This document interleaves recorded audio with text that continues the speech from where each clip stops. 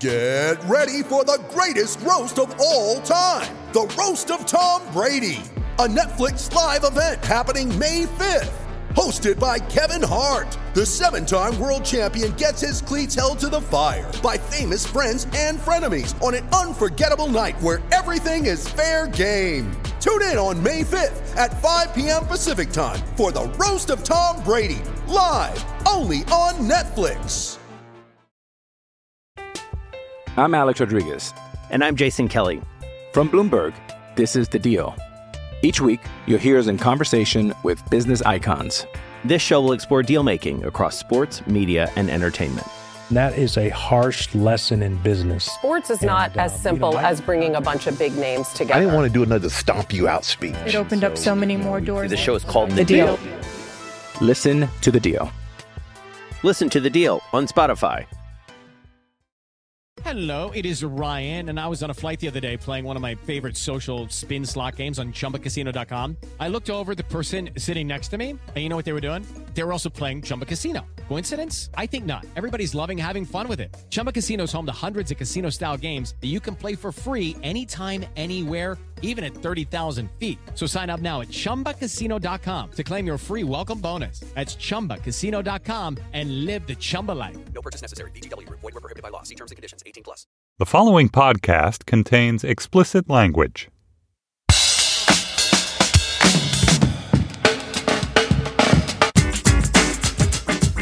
Hi, this is Josh Levine, and this is Slate's sports podcast, Hang Up and Listen, for the week of October 10th, 2017. On this week's show, we'll be joined by Bryan Curtis of The Ringer to talk about ESPN's decision to suspend Jemele Hill and Dallas Cowboys owner Jerry Jones's directive to his players about standing for the national anthem. Yahoo's Jeff Passan will also be here to talk about the first week of the baseball playoffs and how a typically change-averse game has made a radical shift when it comes to pitcher usage.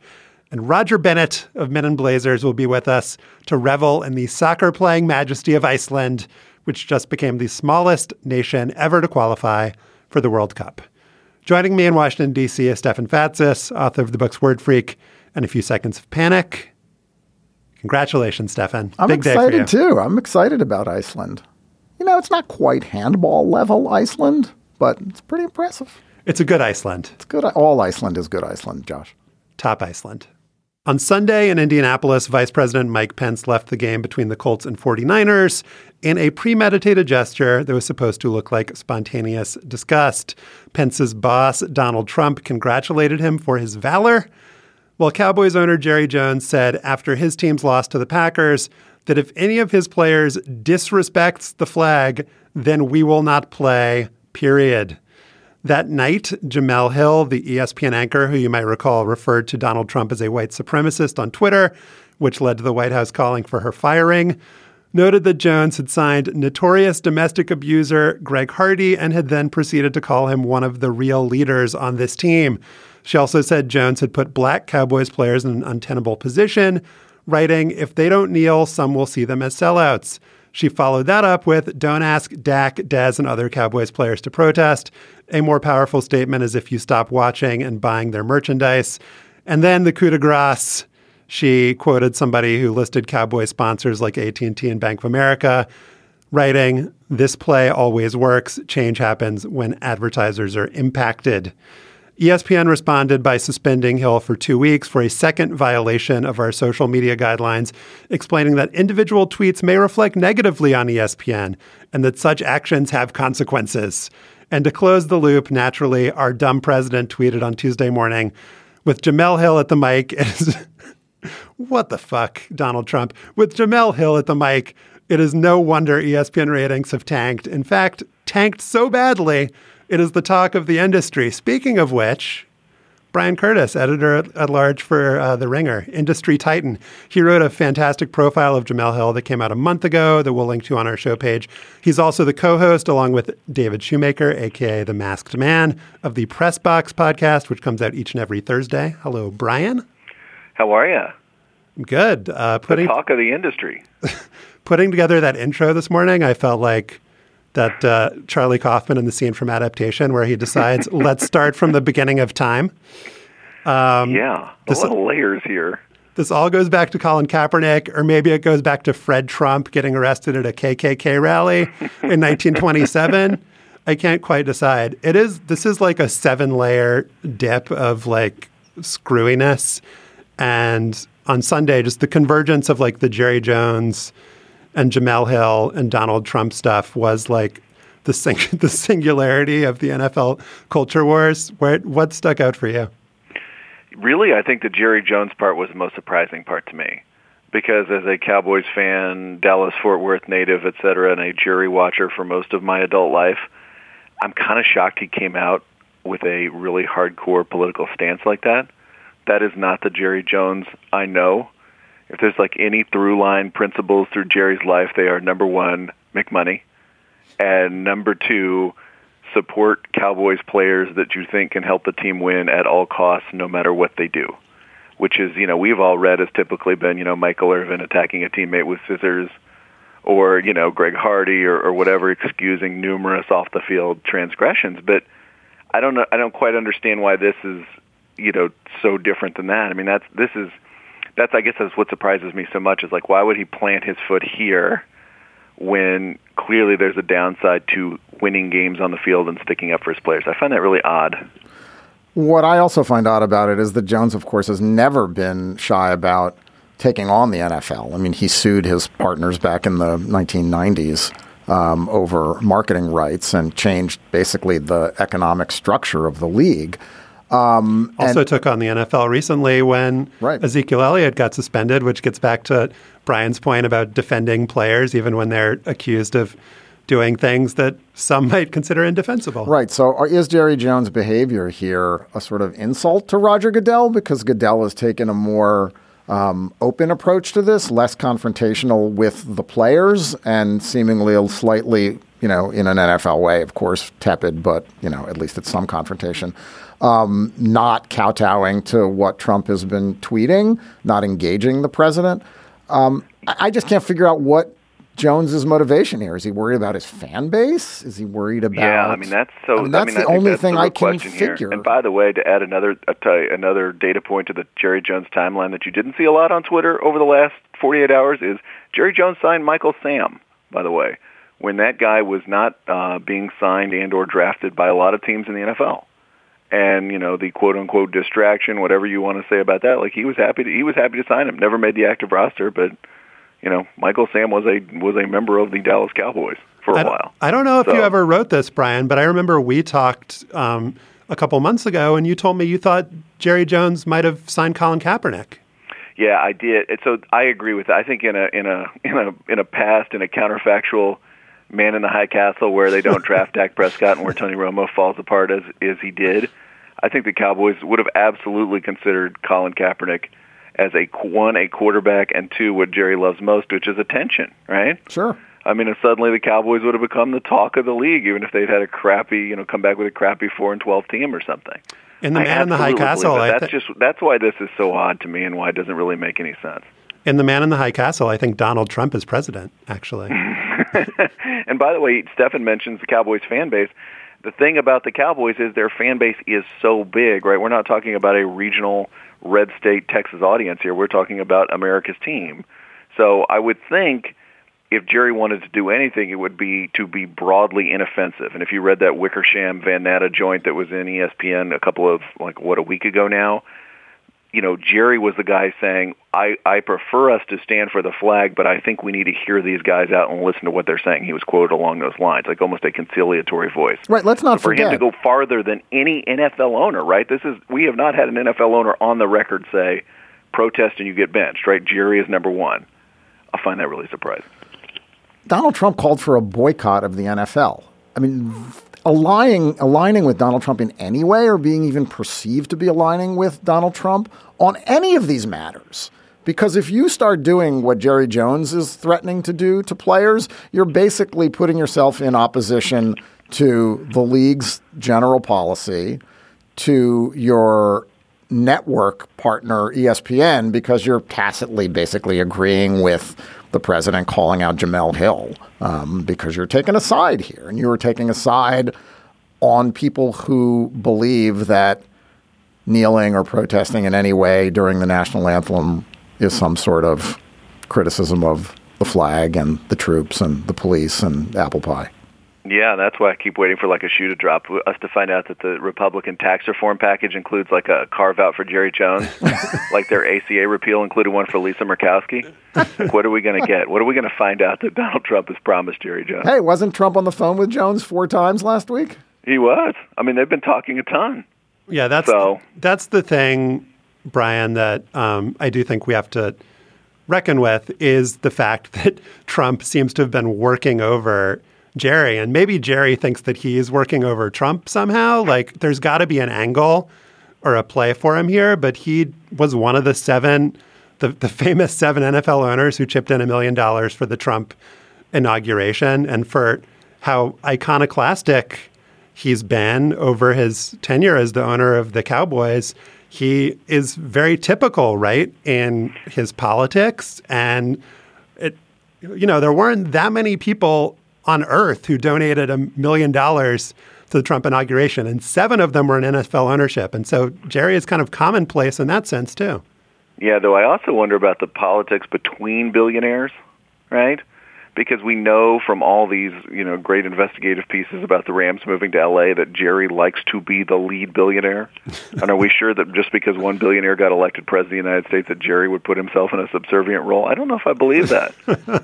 I sort of think Jerry, I'm with you. I wonder sort of if Jerry thinks he's working over Trump and Trump thinks he's working over Jerry. That's business, right? And we're working all of us over, though. That's so for sure. There you go. So, Stefan, Brian is right to point out that Jones is the lead dog here, that nobody else has come out and said explicitly players will be benched if they don't stand. But Stephen Ross is fascinating, too, because he's a guy who, I think in that Van Natta Wickersham story, said, to players in this room, like, I don't support Trump. He was very supportive of his players protesting. There are guys like Kenny Stills, et cetera, on that team who've protested since last year. And then he came out super strongly and said, our policy is now that you have to stand, and I'm not allowing any dissent. And the guys like Stills and 2 others who had been protesting ended up standing in the tunnel. So something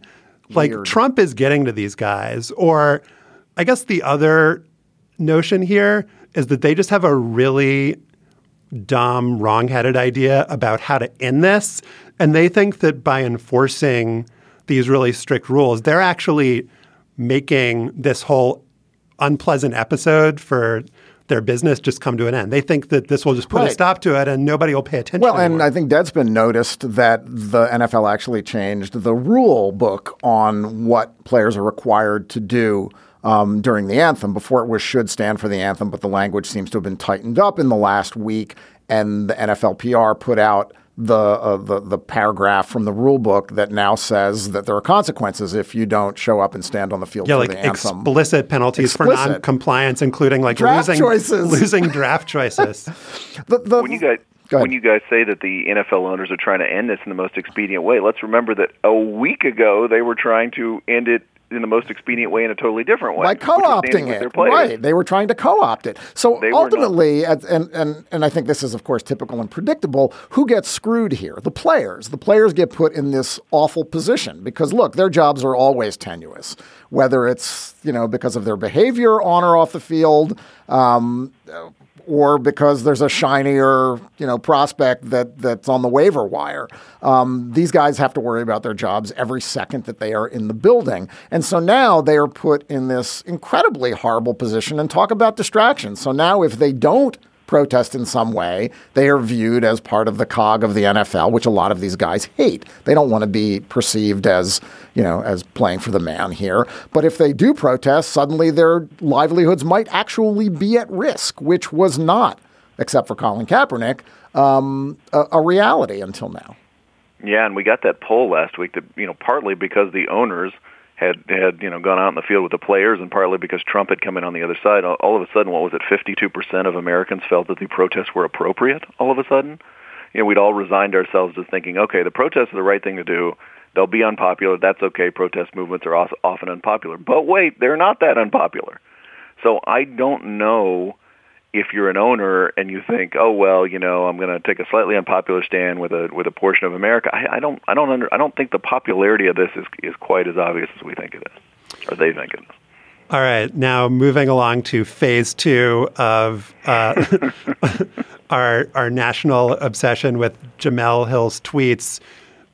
Seems like the kind of popular view here is that she got dinged by ESPN this time around for saying that if you feel strongly about Jerry Jones's statement, boycott his advertisers, then there being a list of said advertisers. This would fall in line with the tradition of ESPN doing whatever it needed to do to please and appease the NFL, which it has a major high-dollar contract with. Do you think it was as simple as that? I think there's probably not quite as simple as that. I mean, I think you have to consider, one, that this was the second quote-unquote offense in ESPN's eyes. When you read those tweets, I think she's taking it as an intellectual exercise. If you were upset about this, what would you, Joe fan or Jane fan, do about this?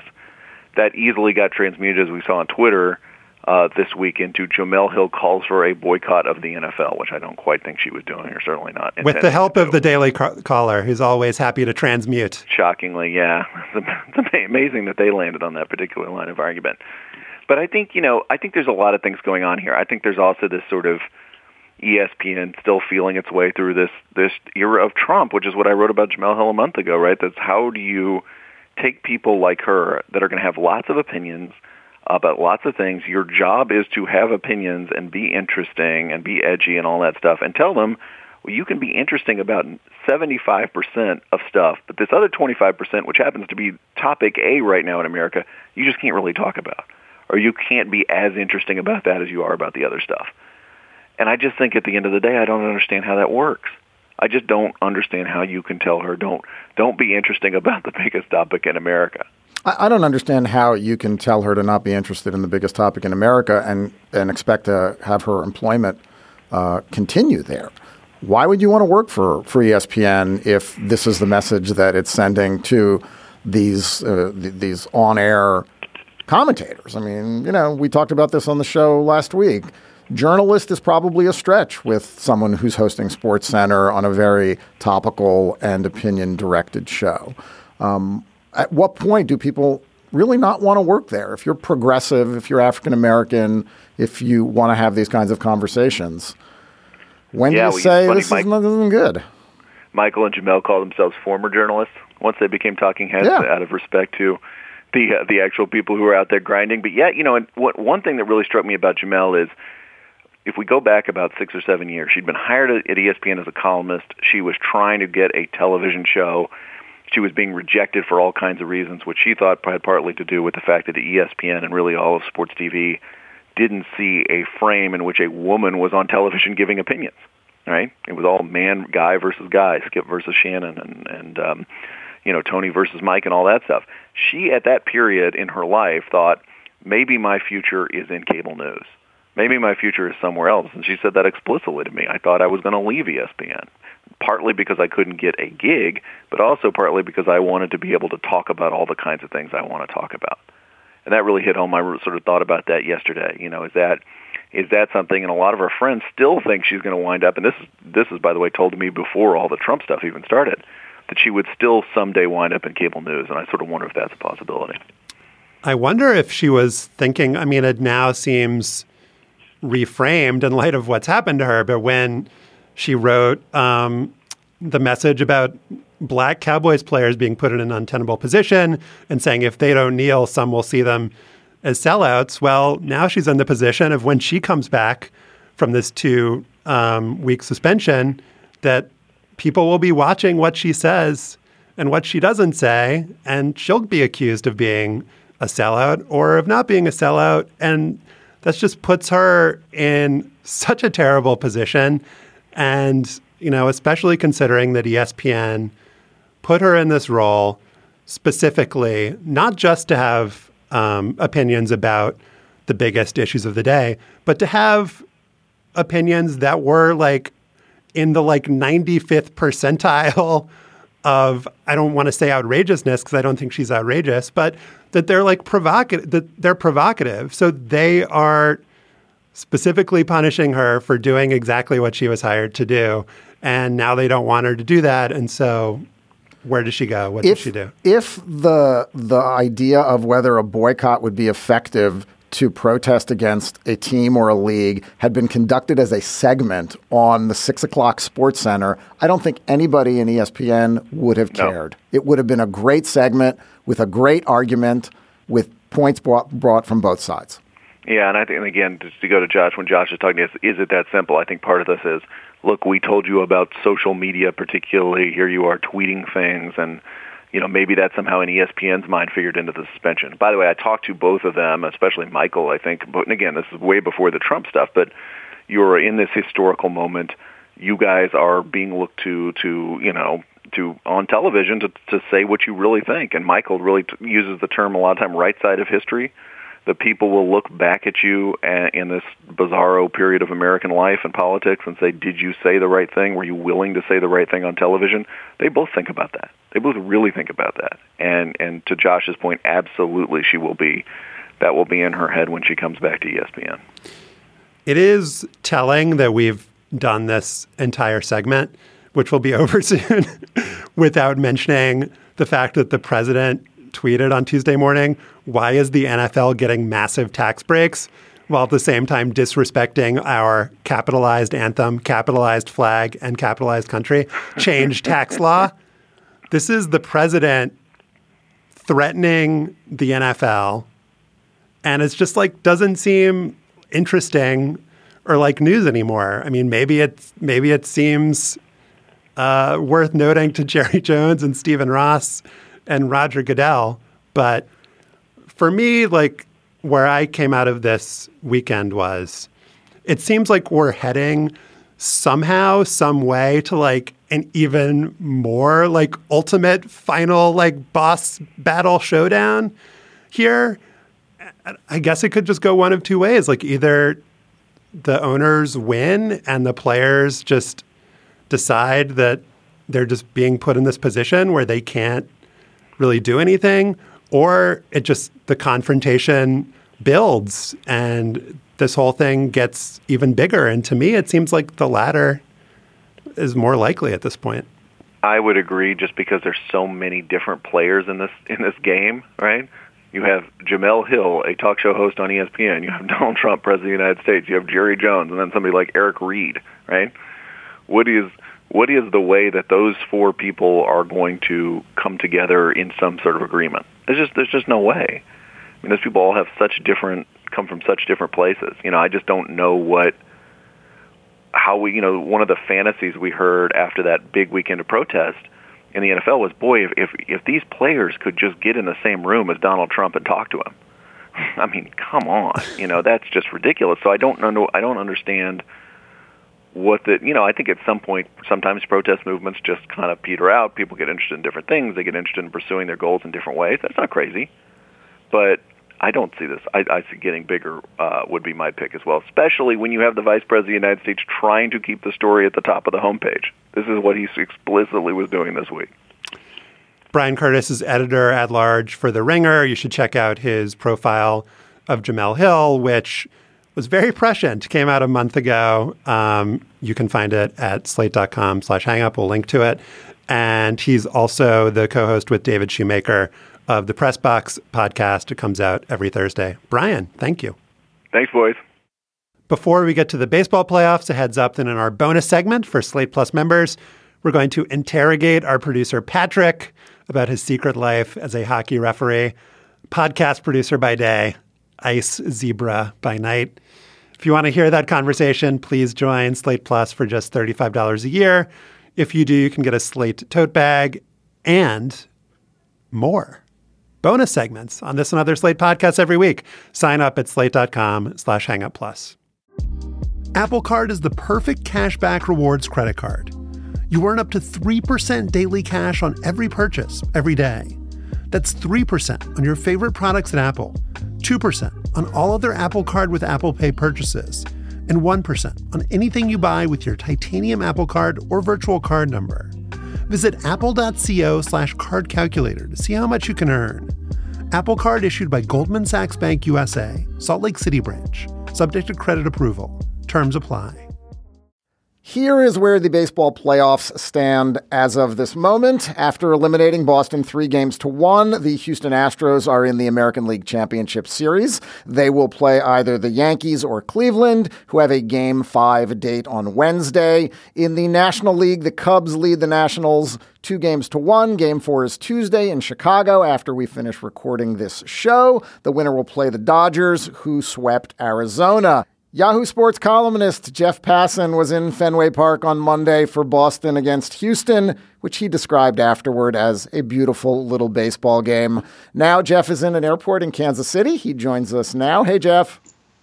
How's it going, guys? All right, let's stick with Astros Red Sox. Houston came back to win 5-4. The game kind of encapsulated modern playoff baseball. The starting pitchers didn't last very long. Other starting pitchers relieved, including Cy Young Award candidate Chris Sale and Justin Verlander, who had faced 10,938 batters in his 13-year career, all of them as a starter. Also, home runs were hit, and the game lasted 4 hours and 7 minutes.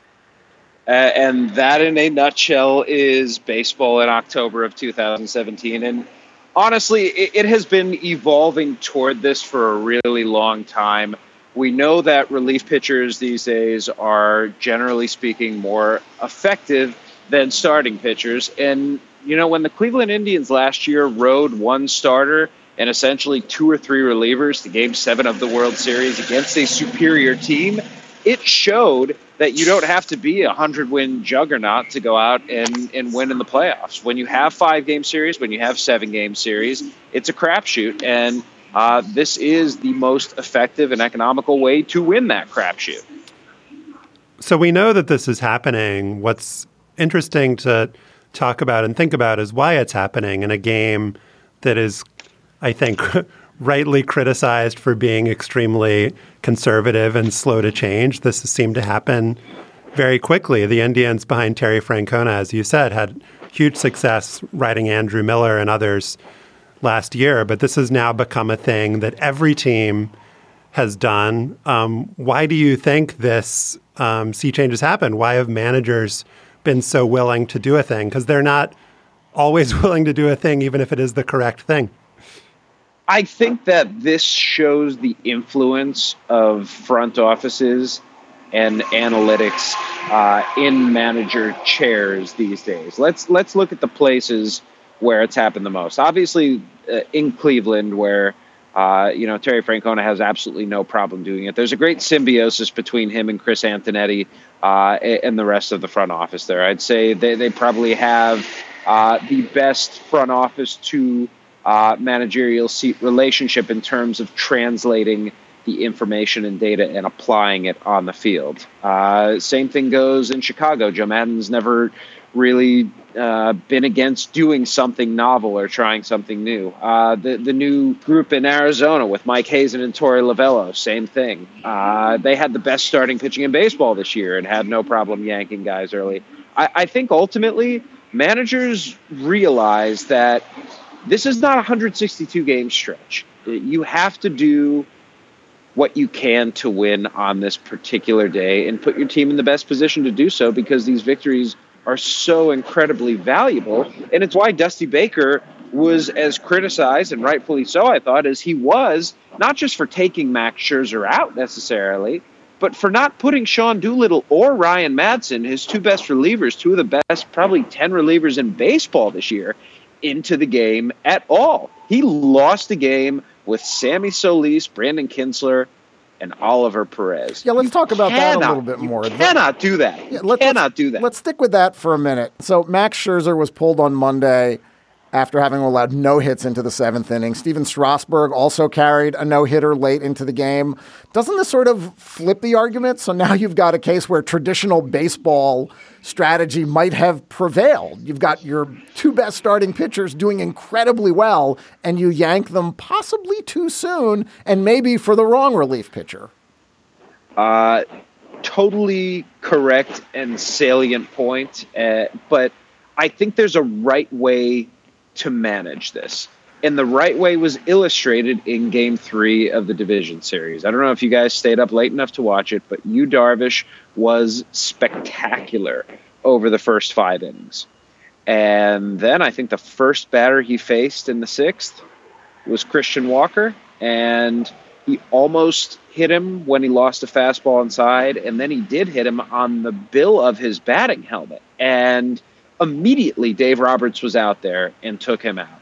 And to me, that's when you can go out and get a guy. Not when he gives up a hit necessarily, because guys are going to give up hits. Not when he walks a guy necessarily, because guys are going to walk guys. But when he loses command, or when you can tell. And it takes someone who's really canny and who's been around the game for a long time to be able to sort of sniff that out and sense it. But Dusty Baker's been around the game for a really long time.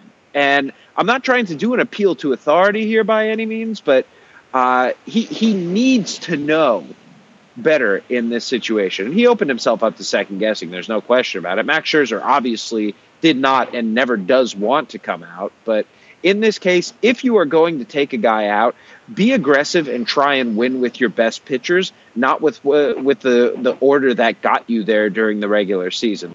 Yeah, back to the idea of why managers, or at least some managers, are embracing this kind of relief first, relief ace philosophy. I think that a lot of these guys played in a different era, and I'm sure that they're nostalgic for the, time when starting pitchers would go really deep in games. There's something like super manly about it, right? Like, the way that a Nolan Ryan would talk about, I've got to, throw 150 pitches to prove how strong I am. But I think the way that you can flip it in your mind and switch to this idea that I need to bring my starter in is that there is something dumb and manly about using your best starter for 75 pitches like Chris Sale did on short rest. I think you can talk yourself into this being a move that embraces toughness and has all of those kind of old school values along with the new school sabermetric thinking.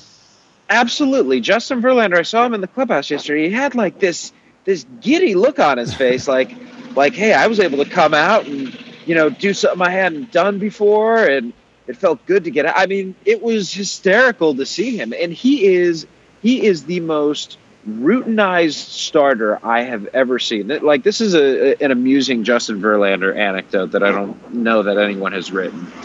Justin Verlander, before every start, has to have a chair down in the landing area beneath the dugout. And on this chair are 9 towels. Every inning he finishes, he will go down and cleanse himself with 1 towel. And he may never use that towel again. And he always has 9 there because he always thinks he is going to finish the game. Do we know how many towels he had on Monday? I don't know the towel count on Monday. I don't know if they even had a towel situation on Monday. One would have to assume there were at least 3 towels down there on Monday. But he had never faced anyone in relief before. And he said this was going back to Little League too.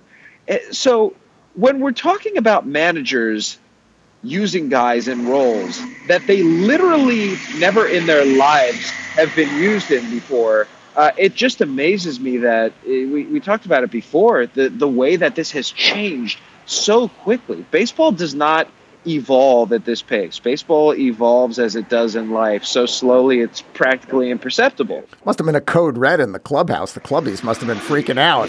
Get those towels. He's up in the bullpen. Oh, my God. The Cleveland Indians, Jeff, have now lost 5 straight elimination games. Does this ride at all on their psyches? Does this affect Terry Francona as they go back to Cleveland for Game 5 against New York? I imagine it doesn't, but I also don't now know how it can't. Because you see what happened in the World Series. I mean, they had the World Series won last year. They were up 3-1. They had every chance to shut that out, and they didn't do it. And now they go up 2-0 on the Yankees after that incredible Game 2 comeback. And now it's 2-2 with the Yankees. That being said, they've got the best pitcher in the American League at home on full rest. And knowing Corey Kluber, he is remarkably pissed off at how the last start went and wants to do everything he can to change that. So we are guilty of this, but the most annoying thing for me about the baseball postseason is in fact, the emphasis on managerial decisions made and not made. So like the Joe Girardi failure to challenge, that was a rare case in which, the decision not made had a very clear and discernible effect, where if he had challenged this hit by pitch ruling, they would have found on the replay that the ball had tipped off the bat and it would have been a strikeout and they would have been out of the inning. So you wouldn't have had to imagine what would have happened in this sliding door scenario. Lindor wouldn't have hit the grand slam, whatever. But do you feel like when you're writing these game stories or when you're talking about the games that you just pay too much attention to what managers do and don't do and not enough to what the players do? Because I fear that that's what, we all do during the playoffs. Is this the royal you or you as in me personally? Because I try very hard not to. Not an accusation, just wondering. No, of course, I try very hard not to fall into that trap. And if I do, by all means, I hope you call me out on it. Maybe I've engaged in that on this podcast already, accusing Dusty Baker of not using his best relievers. I feel like second-guessing managers is very easy, especially knowing that most of them these days have far, far greater information at their disposal than we do. And that, to me, is a really important thing to take into account. They also just make so many decisions per game in the playoffs. Oh, yeah, not just in the play. I mean, every game they make an enormous amount of decisions. To me, it's the grander philosophical ones rather than the minutia that bothers me. Like when you're in the playoffs, use your best reliever. That is something that I think should be should be done by everybody. And it's not with Dusty Baker in that particular situation. I personally am never going to fault a manager for using his best pitcher. Like there was an uproar about AJ Hinch bringing in Verlander yesterday. And to me, it made complete logical sense. Chris Stavinsky was burned. Joe Musgrove had pitched the day before, wasn't going to give you more than an inning probably. Will Harris, not reliable or not as reliable in high leverage spots at this point. Go with your best guy. And if they win that game, they get what, 3 days off? They win that game, they get 3 days off, and Verlander could come back in Game 2. Dallas Keuchel could have started Game 5. Now he gets to start Game 1. I mean, to me, that was a no-brainer, and Hinch got pilloried for it, which I just did not understand. All right, my last comment is that my favorite development so far in the postseason is that the term bullpenning seems to be catching on. Bullpen as a noun to use your Are you a big Brian Kenny fan? I don't know, but I've noticed it in multiple stories. Has Kenny been propagating this term? Oh, God, he's just been all over. I mean, the ego boost that Brian Kenny is getting this postseason is going to turn more obnoxious than he already is. And I say that Brian is a friend, and I say that with all the love in the world. But it's like his entire worldview is being validated within a 10-day span to start the playoffs right now. And he's just walking around with this cocksure smile on his face like the nerds have won. We have defeated them. Let's hear it for the nerds. Jeff Passan is a baseball columnist for Yahoo Sports and the author of The Arm, Inside the $1 Billion Mystery of the Most Valuable Commodity in Sports, which is out in paperback. Jeff, thanks a lot. Pleasure's always mine, boys. Enjoy the rest of the playoffs. I'm Alex Rodriguez. And I'm Jason Kelly. From Bloomberg, this is The Deal. Each week, you'll hear us in conversation with business icons. This show will explore deal-making across sports, media, and entertainment.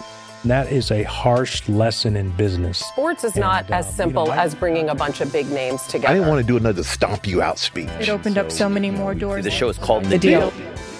Listen to The Deal. Listen to The Deal on Spotify. On Monday in Reykjavik, The Iceland national soccer team took down Kosovo 2-0 to earn its way to the 2018 World Cup in Russia. Iceland was the Cinderella of the 2016 European Championships, beating England in the round of 16 before bowing out to France in the quarterfinals. And who can forget, totally unrelatedly, I cannot forget, that Iceland also won the silver in team handball at the 2008 Olympics. Never forget. But back to the subject at hand, Iceland, with a population of 335,000, is the smallest nation ever to qualify for the World Cup, topping 2006 attendee Trinidad and Tobago, which has 1.3 million people. Joining us now to discuss the terrifying rise of Iceland, which will one day destroy us all, is Roger Bennett. He's the co-host of the Men in Blazers podcast and TV show. He made a short documentary for Vice Sports last year called We Are Vikings, The Unbelievable Rise of Iceland Soccer. Roger, thanks for joining us. Oh, Josh and Stefan, it's a joy to be with you. There are few things in life that I enjoy talking about more than the rise and rise of football's hottest micropower, Iceland. So how did you finagle your way to make a documentary about Iceland? That, I think, is the bigger accomplishment of them qualifying for the World Cup. A couple of reasons. I mean, I'm always fascinated by everything Icelandic, the writing of Sean, the music of Björk, the fact that they use it as the Game of Thrones set for the wildings north of the wall. But I'm always fascinated, to be candid, about American football and what this country can do to improve its world standing. So when I was watching the Icelandic team take on all comers in qualifying for the last big tournament, the Euros, 2 years ago, I wanted to try and understand why this nation of 335,000, roughly as big as Corpus Christi, Texas, 1/100,000th of the US population, what they are doing that is so right that the US could learn from in terms of our own development, of our own game, our own youth, on our own footballing future. And that's what's so remarkable to me. This is 5 years. You know, we are still laboring in the United States and get exultant at the prospect of, oh my God, we can beat Trinidad on Tuesday night and make it to another World Cup. And Iceland, tiny Iceland, cute Iceland, vacation Mecca Iceland has eased its way through its group and into the World Cup. Again, I mean, it got into the Euros and everybody thought that would be a one-off. Their emotional highlight, of course, facing mighty England and destroying them quite handily 2-1 on their way to a darling run to the quarterfinals. But no, they are back at the World Cup, which is like their difficult second album, probably the best one since Nirvana's Nevermind. And as you're hinting, Stefan, none of this is a surprise. None of this is accidental. It's all part of a thoughtful, strategic plan, which is evolved in the doing, like any great plan. But it's about careful investment. Part of it, we should acknowledge, Iceland is tiny. That's part of its brilliance. It's part of its strength. The United States is almost too vast, too big to jerry-rig a massive youth development plan. But this rise in Icelandic football, it's come from a huge investment in coaching on this tiny island. They have invested in the education of elite coaches, licensed UEFA European coaches. They have 600 of them, which is one for every 550 Icelanders. Compare that to England, where we have one for every 11,000. So they have a battalion of unbelievable football coaches, which is something, to be candid, that the United States could truly deal with. We would love to have the kind of elite coaching that's just common in Iceland. They've hotwired the whole nation to become an incubator of great footballing talent. They built these huge artificial fields, what they call soccer house, all over the country. Even the smallest fishing village of 7,000 I visited has a huge heated indoor artificial turf. When I went there, it was how I imagined the rise of ping pong under Chairman Mao. I watched several hundred 3-year-olds being given detailed technical training by 30 elite coaches who could be coaching kind of men's teams, 18, 19, 20, but it's a badge of honor for their young coaches to train the youngest generation of footballers, these 3-4-year-olds who are truly loving the game, technically brilliant. But the joy in that room, it was just a wonder to see. I do have to correct you on one thing, Roger. Please. If Iceland population was really 1/100,000th of the U.S., then we would have 33 billion people, which would be cool, but sounds a slightly too large. Pretty crowded. I do have a question though about 1/1000th. Yeah. I thought you said 1/100,000. I think you did. You were just getting excited, and that's okay, Roger. We have 33 billion people just living in New York City, Josh. But go on. The reality is the other element in which they are unbelievable and that we can really learn from is the mentality of the Icelanders, not just the footballers, but the whole nation. I mean, their national confidence is remarkable. They have a captain, Aron Gunnarsson, who plays now second tier AAA football in Wales for Cardiff City, and he truly believes when you speak to him that he is a Viking. That Viking blood runs through his veins. And they'd just beaten the Netherlands twice when I met him, and I said to him and to the best player on the team, Gylfi Sigurdsson, who plays for Everton. One of the great powerhouses in world football, if you're not familiar with the game. Gylfi and Aron Gunnarsson, I said to them, when you played the Netherlands before kickoff, did you feel fear? Could you believe that your tiny country could beat this great power? And they both looked at me like I was mad. And they said, no, we always thought we'd win every game, even when we weren't winning every game, even when we were being beaten 3 or 4-0. Before kickoff, we always believed absolutely and completely that we would win the game, which is in complete opposite to the American footballing mentality when we weren't very. If you speak to a 1980s US football player and you ask them, what did you think before you played Mexico? They would say the coach used to send us out and say, don't get beaten too badly. Don't embarrass yourselves.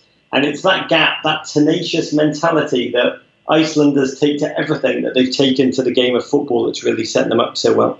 So here's the thing that I don't quite understand. You mentioned Mao and table tennis, and you usually think of nationwide projects like this one, the soccer field in every pot, or however you'd want to describe it, as being kind of the province of a totalitarian regime, like a country that really wants to make its mark on the world through sport. That's like not necessarily what you would associate with a tiny, peaceful nation like Iceland. So what's their project here? Like, why do they care about winning in international football so much?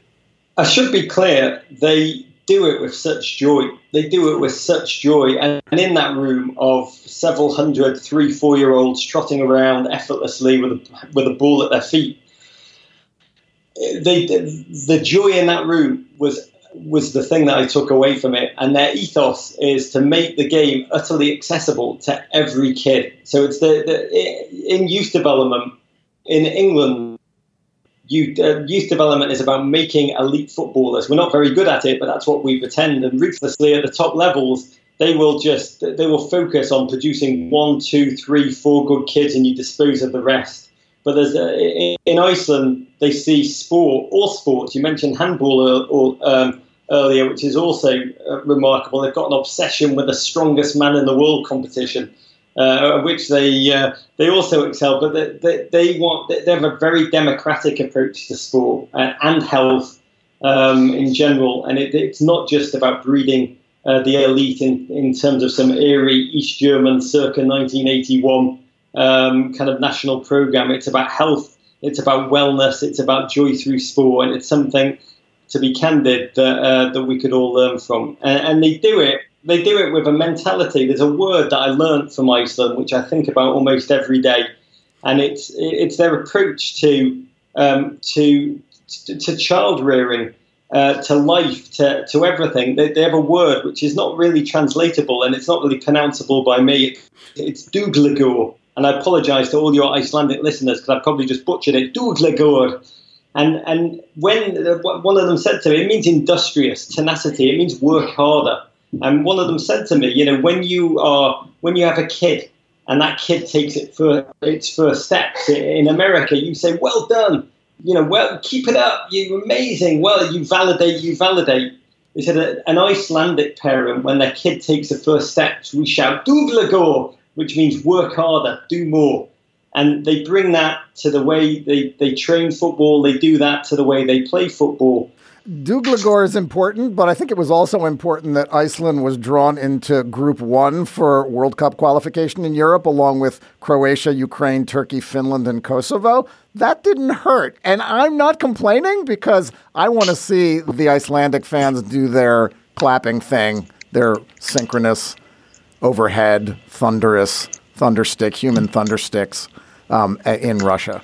So easy group. I'm sure your listeners in Croatia, in Ukraine, and in Turkey are all scratching their heads, saying, I normally believe everything that Stefan says, every word that comes out of his mouth. But I have to tell you, when they were drawn in that group, Iceland, they were mortified. They were a team that had just lived a dream in the Euros, where 10,000 of Icelanders went over, cheered the team everywhere, thrilled the world with their Viking clap. So Lars Lagerbäck, this stern Swedish taskmaster, who'd been seen as really the other element in their rise, this outsider who the Icelandic footballers feared and revered.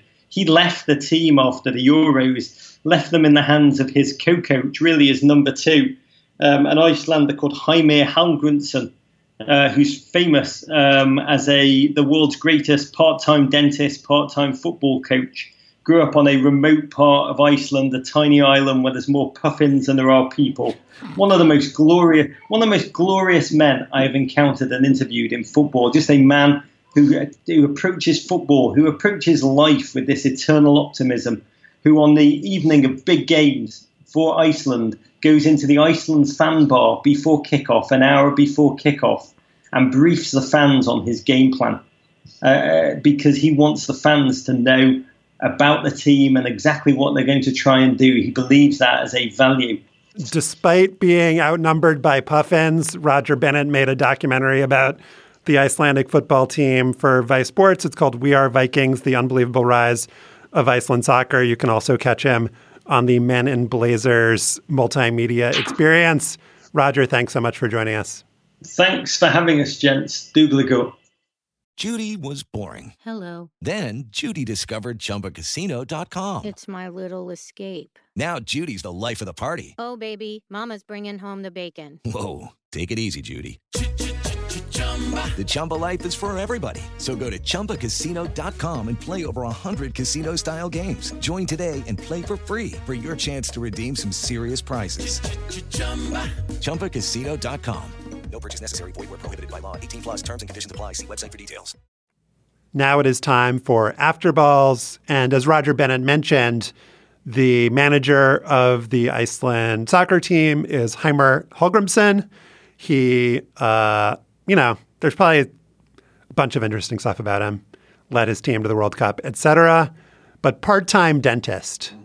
Not a full-time dentist, not a no-time dentist, but a part-time dentist. I think that's something that we can all aspire to. He's got to coach a soccer team. It'd be hard if he were a full-time dentist and the head coach of the Icelandic soccer team. They've got that... Duglagor. Thank you, Duglagor. But let's put Duglagor aside for a second. Stefan, what is your part-time dentist? By the time you hear this, the U.S. men's national soccer team may have qualified for the 2018 World Cup with a win or draw Tuesday night at Trinidad and Tobago. Or not. But let's go back to last week when Jozy Altidore scored the third goal in the crucial 4-0 rout of Panama on a penalty kick. Here's the call on Univision. Viene Jozy! Goal!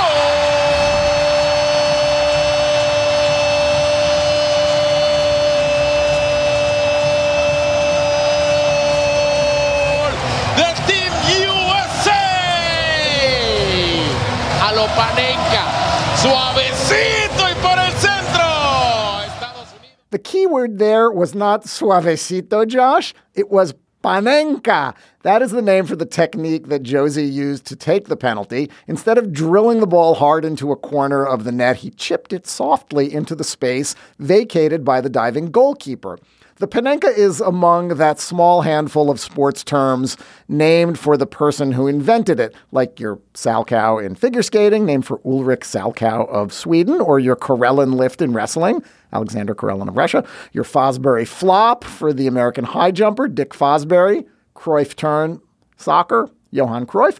There's a whole wiki of these, by the way, Josh, which could be a future Afterball. The Panenka, though. It's named after Antonin Panenka, a midfielder for Czechoslovakia who scored 139 goals in his club career in Prague, and after he was allowed to leave in Vienna from 1967 to 1985. Panenka scored 17 more goals for the Czechoslovak national team, none more famous than the one that would bear his name, the game winner against West Germany in a penalty shootout in the final of the 1976 European Championship. Panenka took a long run-up to scope out the keeper, Sepp Maier. Maier dove left. Panenka lofted the ball into the vacant space, and the game was over. Panenka. Goal! Goal! Sme majstri Europy na rok 70. The decision to go soft wasn't a spur-of-the-moment one. In a 2015 story in These Football Times, one of the countless interviews that Panenka has given about the Panenka, Panenka described practicing the shot with his team's keeper, and he did it in 10 or so actual games. This being the 1970s behind the Iron Curtain, his secret was safe from other international clubs. But once Panenka-Panenka'd in the Euro final, the Panenka became a thing. It's been deployed ever since by huge-name players in big games, bigger names even than Josie Altidore in a CONCACAF qualifier against Panama.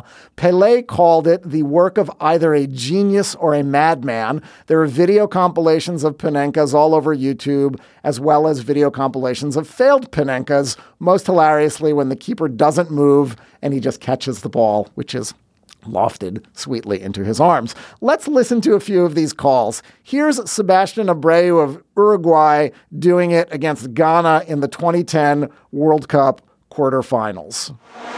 They all stand arms around one another. It is Abreu. It's the cheekiest chip you've ever seen, and it's good enough to take the South Americans into the semi-finals of the World Cup. That's an important clip because in English, announcers almost universally describe the Panenka as cheeky. So let's hear some French. This is Zinedine Zidane doing it against Italy at the 2006 World Cup. Zidane's Panenka struck the crossbar and landed a foot inside the line. Deux pas au maximum, trois peut-être. C'est parti, la Panenka! Est-ce qu'elle est dedans? Elle n'est pas dedans. Oui, elle est dedans. Oui, elle est dedans. For sheer announcer enthusiasm at screaming the word Panenka, I've got to go with Sergio Ramos of Spain scoring to send out Portugal at the 2012 Euro semifinals. Por Dios, por España, Ramón! ¡Gol!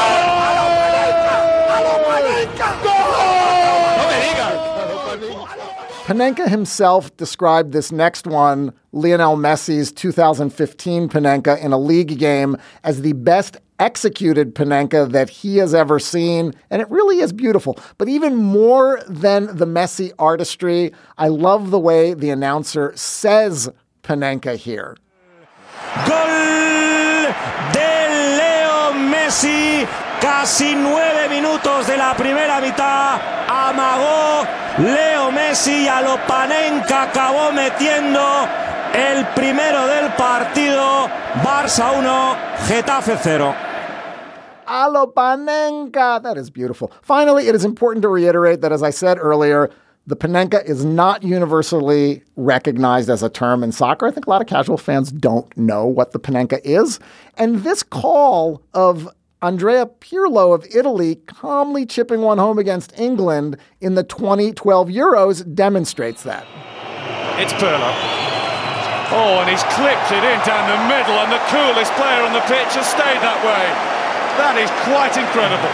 Remember all those years ago, was it in the European Championships, Panenka Can he start that off? Yes, he did start that off, Josh. Panenka, Panenka, Panenka. Josh, what is your part-time dentist? Over the weekend, I read a short piece in praise of Morgan Hurd, the 16-year-old American who won the all-around title at the World Gymnastics Championships. Hurd, who finished 6th at the U.S. Championships earlier this year, was not expected to contend, and yet she finished at the top of the podium, where she flashed teeth covered in braces and showed off the eyeglasses that she'd worn throughout the competition. Hurd, who affixes her frames to her head with a neoprene strap, is a spectacles pioneer. Gymnastics types could not recall another competitor who'd worn glasses at the senior level, but she has plenty of forebears. Among them is Will Whoopla White, who played baseball for the Boston Red Caps, the Cincinnati Reds of the National League, the Detroit Wolverines, and the Cincinnati Red Stockings of the American Association. That was from 1877 to 1886. White got his nickname in 1878 when the Cincinnati Enquirer celebrated his 4-hitter with the headline, Whoopla William. He is not to be confused with William Edward White, the 19th century ball player Stefan has written about, who seems to be the first black player in Major League history. Whoopla White, though, is a pioneer in his own right, as he's credited as the first glasses-wearing major leaguer. Wikipedia quotes a 1900 piece from The Sporting Life, which notes that White was about the only pitcher of consequence who wore glasses. He had great control of the ball, and he could land one over the plate whenever he wanted, to notwithstanding he was handicapped by weak eyes.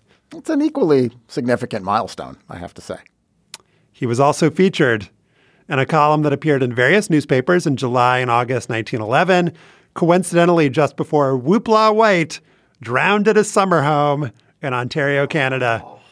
The headline of that column, which appeared before he drowned in his summer home, was Few Eyeglassed Players. The subhead, Some excellent talent is overlooked because of ban on spectacled performers. The unbylined piece begins with a quote from Old Dan Brothers. There are no players now in the fast company who wear glasses to remedy defects of the eyes. Old Dan Brothers continued, of course, the sunfielders of every club wear glasses while chasing flies in the garden, but they are smoked glasses with plain lenses and have nothing to do with the sight of the performer. Blackburn of the White Sox, I am told, wears glasses now while off the field, and if this is the case, his faulty sight may have been the cause of his poor showing, both at the bat and in the field during the past season. You burnt, Blackburn. Old Dan Brothers goes on and on. The column is just one long quote from Old Dan Brothers, basically. One of the highlights of his soliloquy is, long ago, I saw the second baseman of the University of Virginia, McGuire, playing the infield with enormous spectacles, like those they put on German professors in a caricature. And this McGuire was there strong with the bat and on the middle station. He'd have made a crack professional, glasses and all, if he had wanted to go into the game. And then he got to Whoopla. Will White, I suppose, was the last of the eyeglassed professionals, nearsighted as Roosevelt, and Teddy could play a good game of ball, I'll bet. White was nevertheless a great pitcher. He had the curves, the speed, and all sorts of scientific trickery. As batsman, White was the limit. He batted, I think, about .003 each season. The poor fellow couldn't hit a blamed thing, and toward the latter part of his career simply swung the bat 3 times and retreated benchward. Now, this was actually a vicious slander from Old Dan Brothers, as White hit .183 on his career, far from .003. 003 would be tough. That's basically like 1 for 333. It's pretty bad. That is quite bad. In 1884, Whoopla even hit a home run. So fellow glasses wearers, don't listen to Old Dan Brothers. You can do anything you set your mind and your 4 eyes to. Whoopla. Whoopla. That is our show for today. Our producer is Patrick Fort. To listen to past shows and to subscribe or just reach out, go to slate.com/hangup, and you can email us at hangup@slate.com. All of you word freaks should also check out Lexicon Valley. It's a podcast about language. Recent episodes have tackled efforts to revive endangered Native American languages, the history and evolution of no and not, and how languages around the world developed similar words for mom and dad. hosted by linguist, author, and Columbia University professor John McWhorter. Lexicon Valley appears every other Tuesday. To learn more, go to slate.com/Lexicon Valley. I'm Josh Levine for Stefan Fatsis. Remember Zelmo Beatty, and thanks for listening.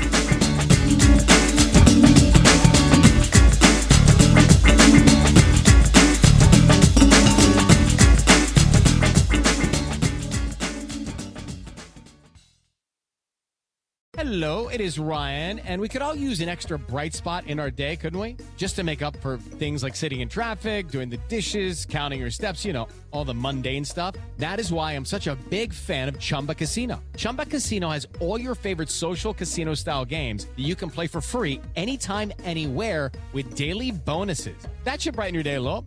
Actually, a lot. So sign up now at ChumbaCasino.com. That's ChumbaCasino.com. No purchase necessary. VGW Group. Void where prohibited by law. See terms and conditions. 18+.